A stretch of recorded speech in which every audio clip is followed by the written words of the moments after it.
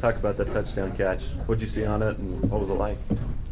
I mean, not much to say there. Just it was exciting. Glad to get an opportunity to make a play, and I think the best part was just hearing everyone else excited for me. So got a lot of good teammates, and it was good to celebrate with them.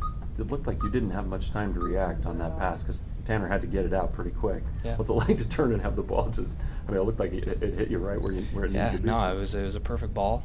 We'd actually worked on that a lot that week, that kind of route, and expecting it quick, and so I knew it was an option.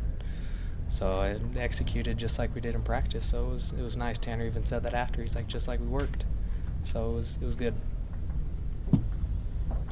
Talk about getting ready for Saturday, senior day. What are you kind of thinking about? Yeah, I don't know, just a lot of emotions for sure. Just thinking about my whole journey here at BYU is now coming to an end, and all good feelings. I'll be able to, run out on the field and think about how far I've come, and obviously not lose sight of the game and what's ahead, but kind of take a little moment to look back. Is going to be a neat experience. I'm looking forward to it. With having your brother and just the connection you guys have had, we've talked a lot about that over the years, of course, but for this particular game, you both get that experience together, on senior day. Kind of what's that going to be like, I guess? Dream come true. I mean, we said it ever since we wanted to walk on and start our journey at BYU, that we'd do it together until the end, and sure enough, it's here. And we hoped that it would last this long, but I don't know if we ever expected it. And so it'll be really nice to be able to be out there with them. What's your favorite part of playing football at LaVell Edwards Stadium? What are you going to miss the most? That's a good question. I haven't really thought about that, but definitely, the fans, love the atmosphere, but you can't trade in the teammates, the friendship, the family bond that you have with the team, and being able to be with those guys in the locker room and on the field. Sometimes you almost don't even notice anyone else there. You don't really notice the opponent. You just notice the guys that are on the sideline with you. You don't notice all the students in the stands. But just definitely miss the guys, being with the guys we fight with, not only during the season but in the summer and in the winter. And so, yeah. Garrett, what does it mean for you to finish out a season healthy? I know you've had your own health struggle, but what does it mean to be finishing out the season healthy? It's great. Don't know. I think the last 2 seasons I've only played in 6 games, and so to be able to finish an entire season, it's been less stressful. It's been nice, and something I definitely hoped for. So it's a blessing for sure. Talk about taking on Utah State. It's a game, with a lot of familiarity between the teams. It's a game that's going to mean a lot to both teams just in that sense. What's it going to be like?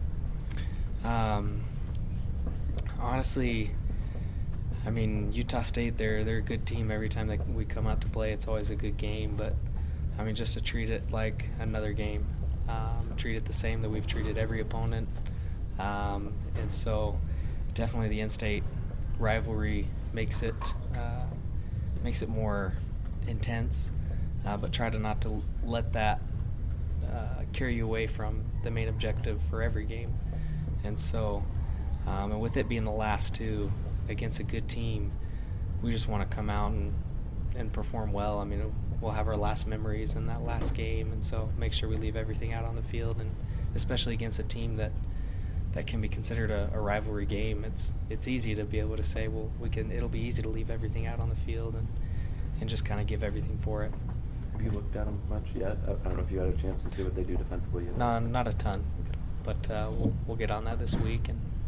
But they're a good team. No guy over there who's a good player for us, and so it'll be fun to match up against him and see him again. So. You plan on keeping that wagon wheel over in the corner? Oh, absolutely. Yeah, we'll keep it right there.